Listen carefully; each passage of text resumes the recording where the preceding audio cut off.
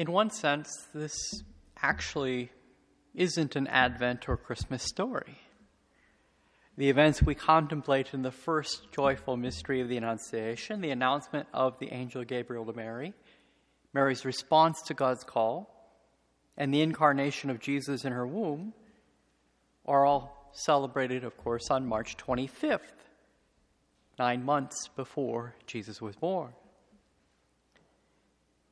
Yet on the other hand, this is, of course, an integral part of the Christmas story. The infancy narratives and stories that surround Jesus' birth. And so the Church gives us this gospel to read at Masses a number of times during Advent, including it was read at the Rorate Mass this morning.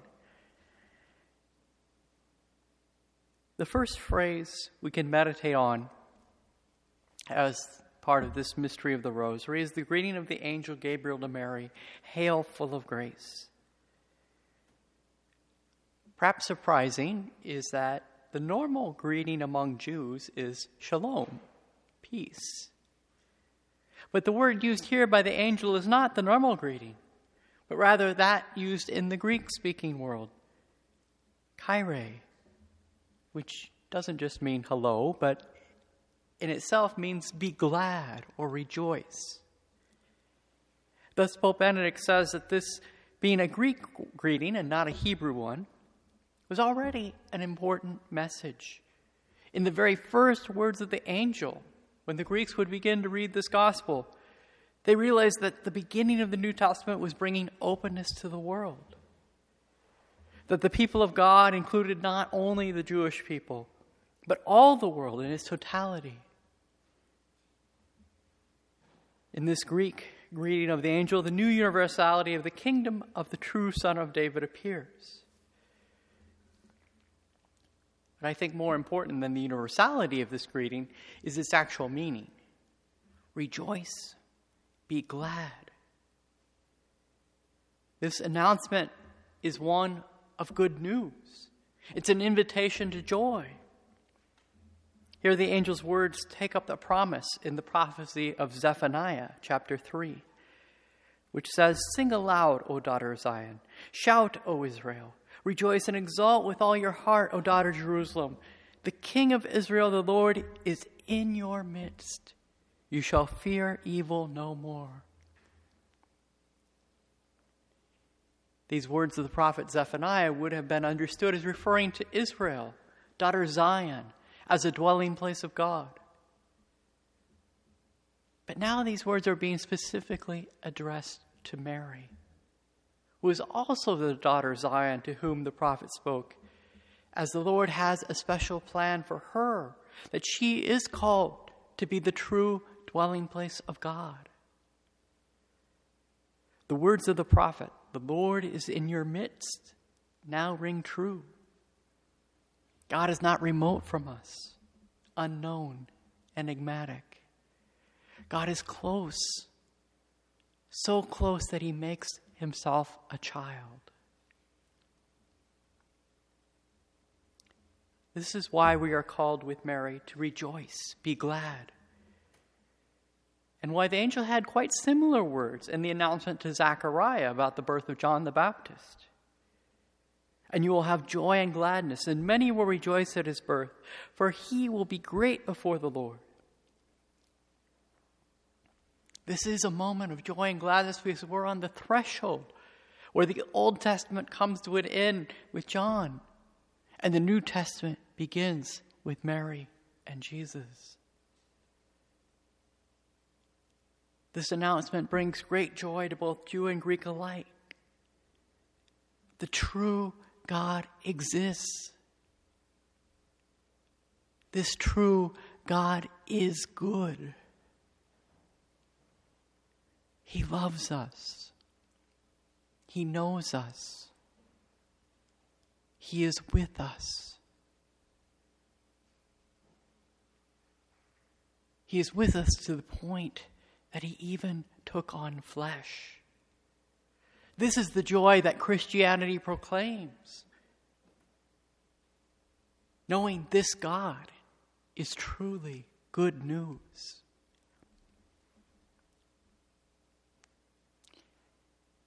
I think it's part of the fact that we've known this truth practically all of our lives. And we're part of a church that has lived this truth for centuries. That we're not blown away in amazement and surprise by these words. That we do not quite feel their intense, liberating joy.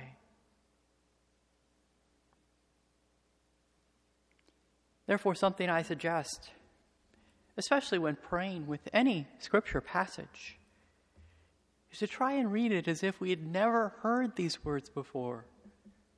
Or to think about how those first hearers or readers of these words would have reacted.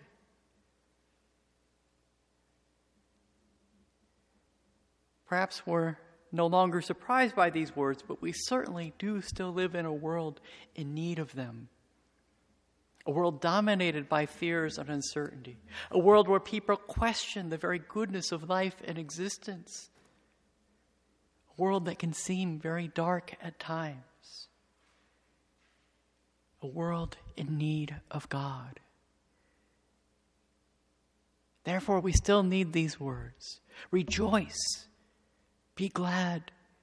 Because God is with you. He is with us. With an act of faith, we must once again accept, understand in the depths of our hearts this liberating word, rejoice. To quote Pope Benedict, we cannot keep solely for ourselves this joy that we have received. Joy must always be shared, communicated. Mary went without delay to communicate her joy to her cousin Elizabeth. And ever since her assumption into heaven, she has showered joy upon the whole world. She has become the great consoler, our mother who communicates joy, trust, and kindness, and also invites us to spread joy. This is the real commitment of Advent, to bring joy to others. Joy is the true gift of Christmas, not expensive presents that demand time and money. The Pope Emeritus continues. We can transmit this joy simply, with a smile, with a kind gesture, with some small help, with forgiveness. Let us give this joy, and the joy given will be returned to us. Let us seek in particular to communicate the deepest joy, that of knowing God in Christ.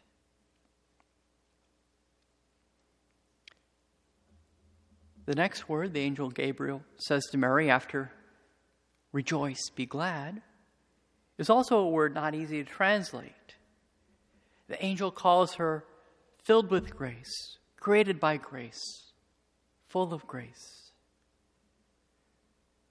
Notice this comes even before calling her Mary. He calls her full of grace, and thus in a way reveals a new name God has given her, one that defines her even more than the name given to her by her parents. What does full of grace mean? That Mary is entirely inhabited by God's presence, that there's no place in her for sin. It's something extraordinary because everyone, and unfortunately, is contaminated by evil.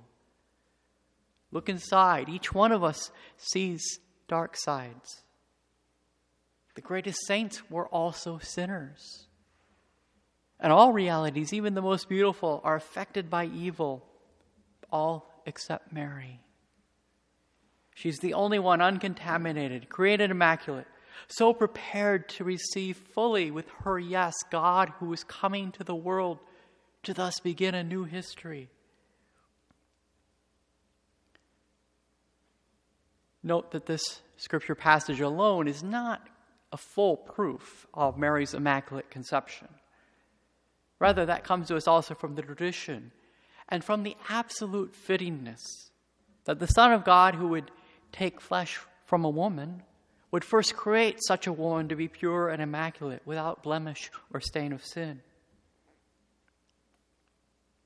In his audience on the solemnity of the Immaculate Conception last year, Pope Francis commented on this title the angel gives to Mary as full of grace. He said, A nice compliment to give a lady is to say to her that she looks young. When we call Mary full of grace, in a certain sense, we also say this greatest compliment to her at the highest level. In fact, we acknowledge her always young because she never grew old by sin. There's only one thing that makes one truly grow old: to grow old interiorly, not age, but sin. Sin makes one old because it makes the heart inflexible. It closes it, renders it inert. It makes it wither. However, she who is full of grace is empty of sin, hence she is always young. She is younger than sin. She is the youngest of the human race. Pope Francis continued explaining how the Church calls Mary tota pulchra, all beautiful. But it's her youth and her beauty is not in her age, but in her sinlessness, not just her external appearances. Rather, she who was full of grace lived a beautiful life. What was her secret? We can gather it looking again at the scene of the Annunciation. In many paintings, Mary is depicted seated before the angel with a small book. This book is the Scripture. Thus, Mary was usually listening to God and dwelling on Him. Her secret was the Word of God close to her heart, who then took flesh in her womb. By remaining with God, conversing with Him in every circumstance, Mary made her life beautiful. Not appearance, not what passes, but a heart pointed to God is what makes life beautiful. Today we look joyfully at her who is full of grace. Let us ask her to help us to remain young by saying no to sin and to live a beautiful life, saying yes to God. A final aspect of the phrase full of grace is pointed out by Pope Benedict, that there's a connection between joy and grace. That in Greek the two words are both derived from the same root. That joy and grace belong together. Joy is the result of God's grace, and indeed joy is one of the fruits of the Holy Spirit. The next phrase to meditate on is the fact that Mary was troubled by this greeting of the angel. Do not fear. Do not be afraid, Mary, the angel says. When in fact, there's probably a pretty good reason to fear. She's going to be asked to carry this great burden. Indeed, Pope Benedict says, the weight of the world was upon herself to be the mother of the universal King, to be the mother of the Son of God. It was too heavy a burden for human strength to bear. But the angel said, do not fear. Yes, you are carrying God, but God is carrying you. Do not fear. I'm sure you know how the late Pope St. John Paul II began his papacy with the cry, be not afraid.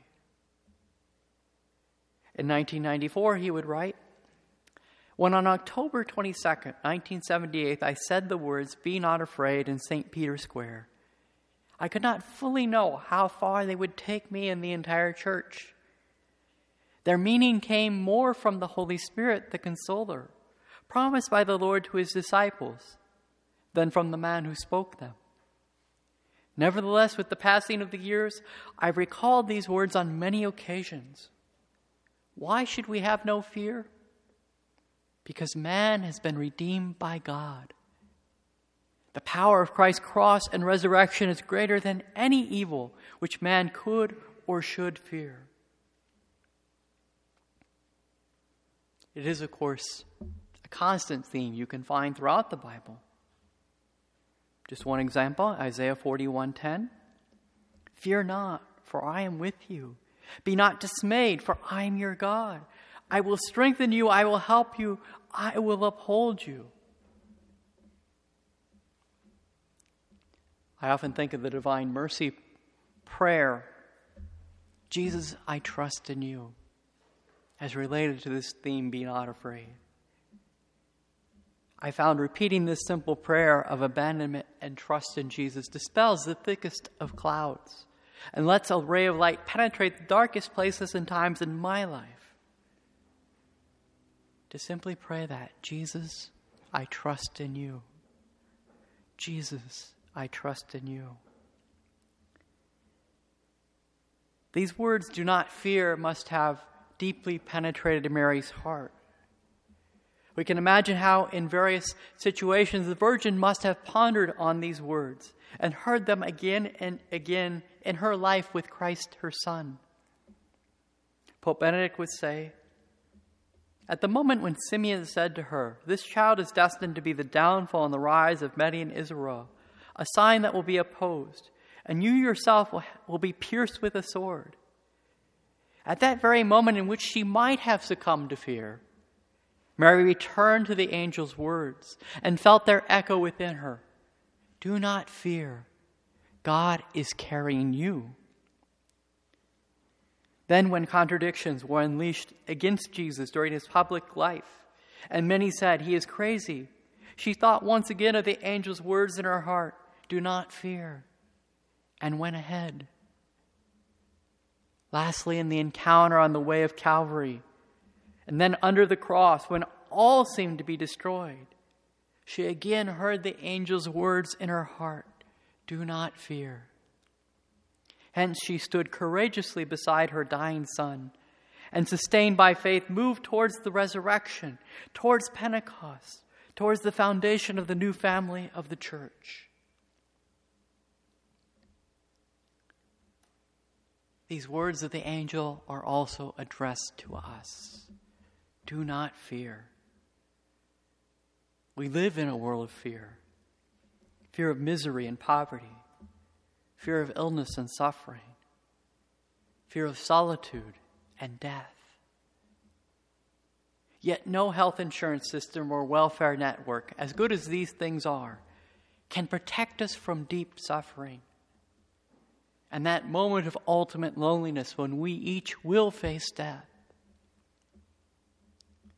The only valid insurance in those moments is the one that comes to us from the Lord, who alone assures us, do not fear, I am always with you. We can fall, but in the end we fall into God's hands. And God's hands are good hands.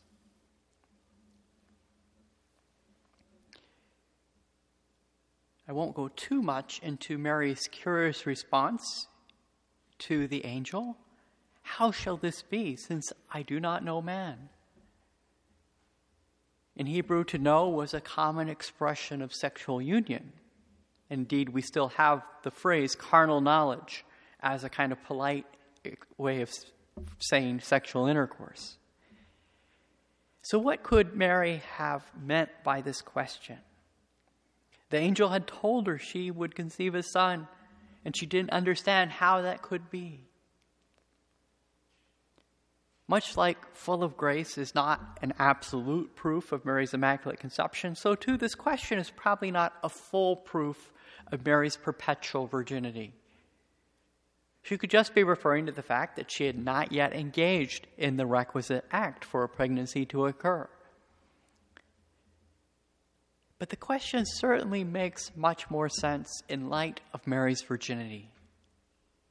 After all, Mary was betrothed to Joseph, and the question wouldn't make much sense if she was anticipating engaging in the marital act with her husband.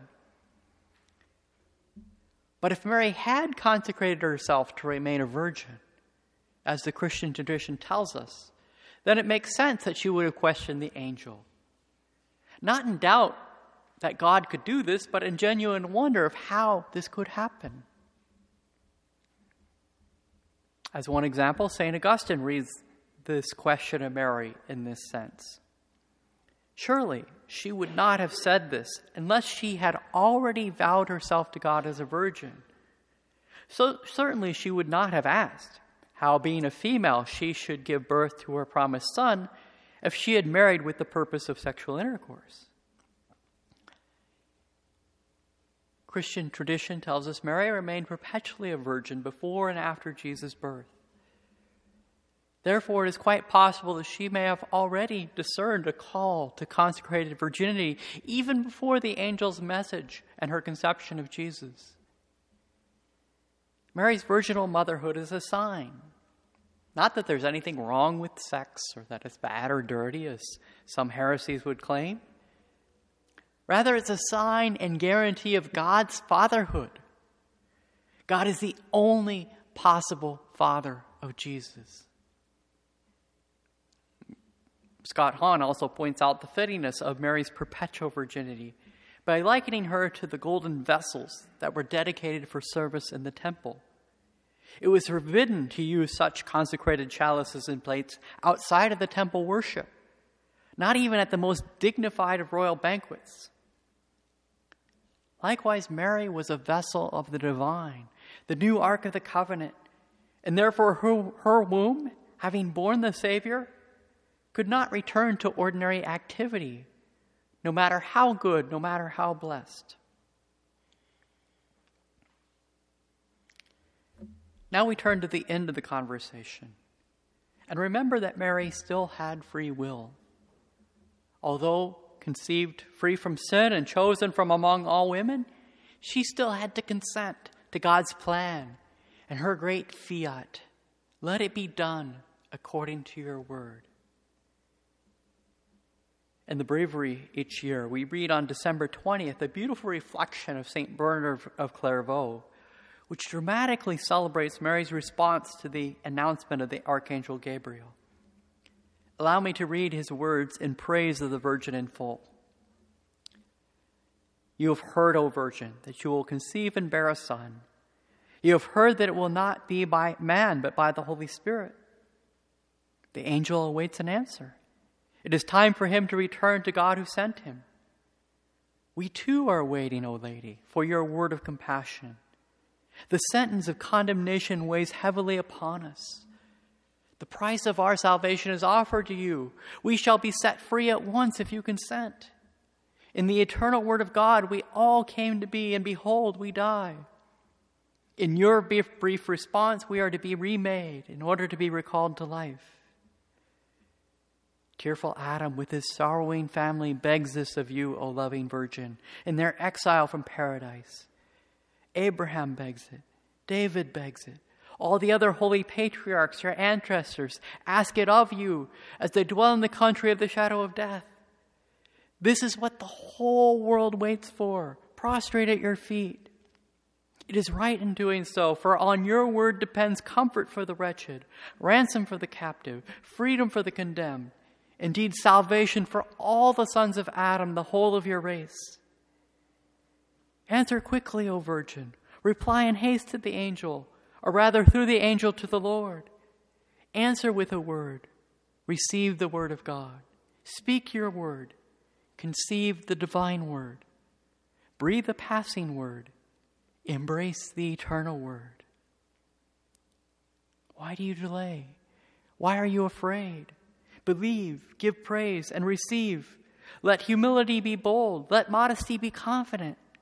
This is no time for virginal simplicity to forget prudence. In this matter alone, O prudent Virgin, do not fear to be presumptuous. Though modest silence is pleasing, dutiful speech is now more necessary. Open your heart to faith, O Blessed Virgin, your lips to praise, your womb to the Creator. See, the desired of all nations is at your door, knocking to enter. If he should pass by because of your delay, in sorrow you would begin to seek him afresh, the one whom your soul loves. Arise, hasten, open. Arise in faith, hasten in devotion, open in praise and thanksgiving.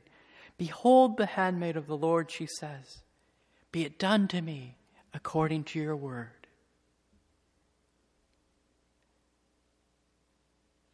Mary becomes a mother through her yes.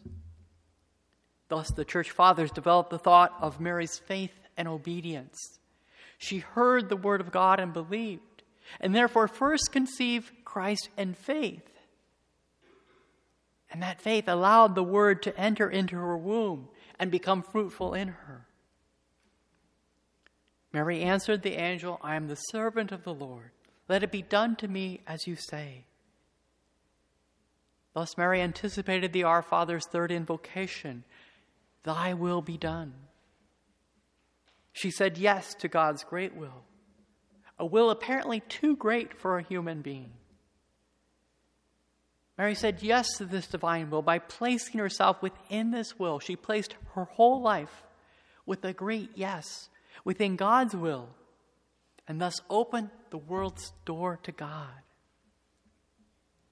Adam and Eve, with their no to God's will, had closed this door.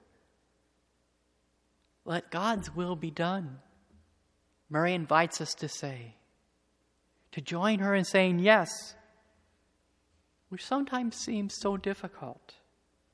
We will be tempted to prefer our own will, but she tells us, be brave. You too say, your will be done. Because this will is good. At first, it might seem a burden, even a yoke impossible to bear.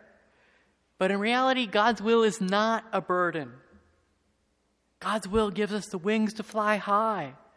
And thus we too can dare, with Mary, to open the door of our lives to God. The doors of this world by saying yes to His will. Aware that this will is the true good and leads us to true happiness.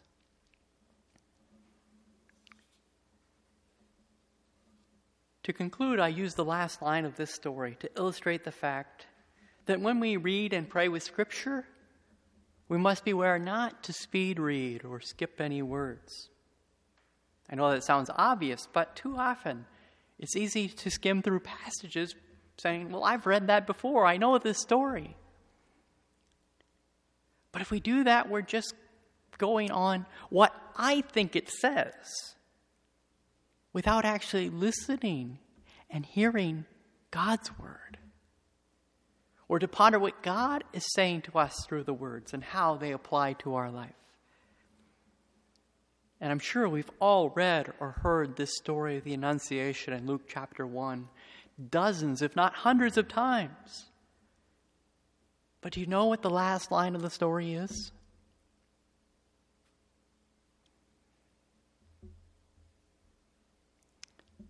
It's not Mary's beautiful response to the angel, let it be done to me according to your word. Of course, that's what I usually think about and I'm drawn to. But when we actually read the text and don't skip over any parts, the last words are, and the angel departed from her. What does that mean, the angel departed from her? To me, it means that at that moment, when Mary's whole life has changed, and she's agreed to this task that truly surpasses all human capacity, she is called to continue on this path in faith. She doesn't know all that's going to happen. It means Mary did not have an angel standing by her side, guiding her every step of the way, holding her hand. It means she probably had questions already. Like, what in the heck am I going to tell Joseph? It means she wasn't given an instruction manual entitled How to Be the Parent to the Son of God. It means her life is still going to have dark moments that require faith and trust. Indeed, the darkest of all moments at the foot of the cross. The angel departed from her. And Mary, like us, has to continue on her journey and mature in her faith and draw close to God and place her trust in Him. Let us now pray to Mary, the Mother of God, the Mother of the Church and our Mother, to give us the courage to say yes with her to God's plan working in our lives. And we ask Mary to give us the joy that she had of being with God, and that she would lead us to be with her Son in that true and eternal life. Amen.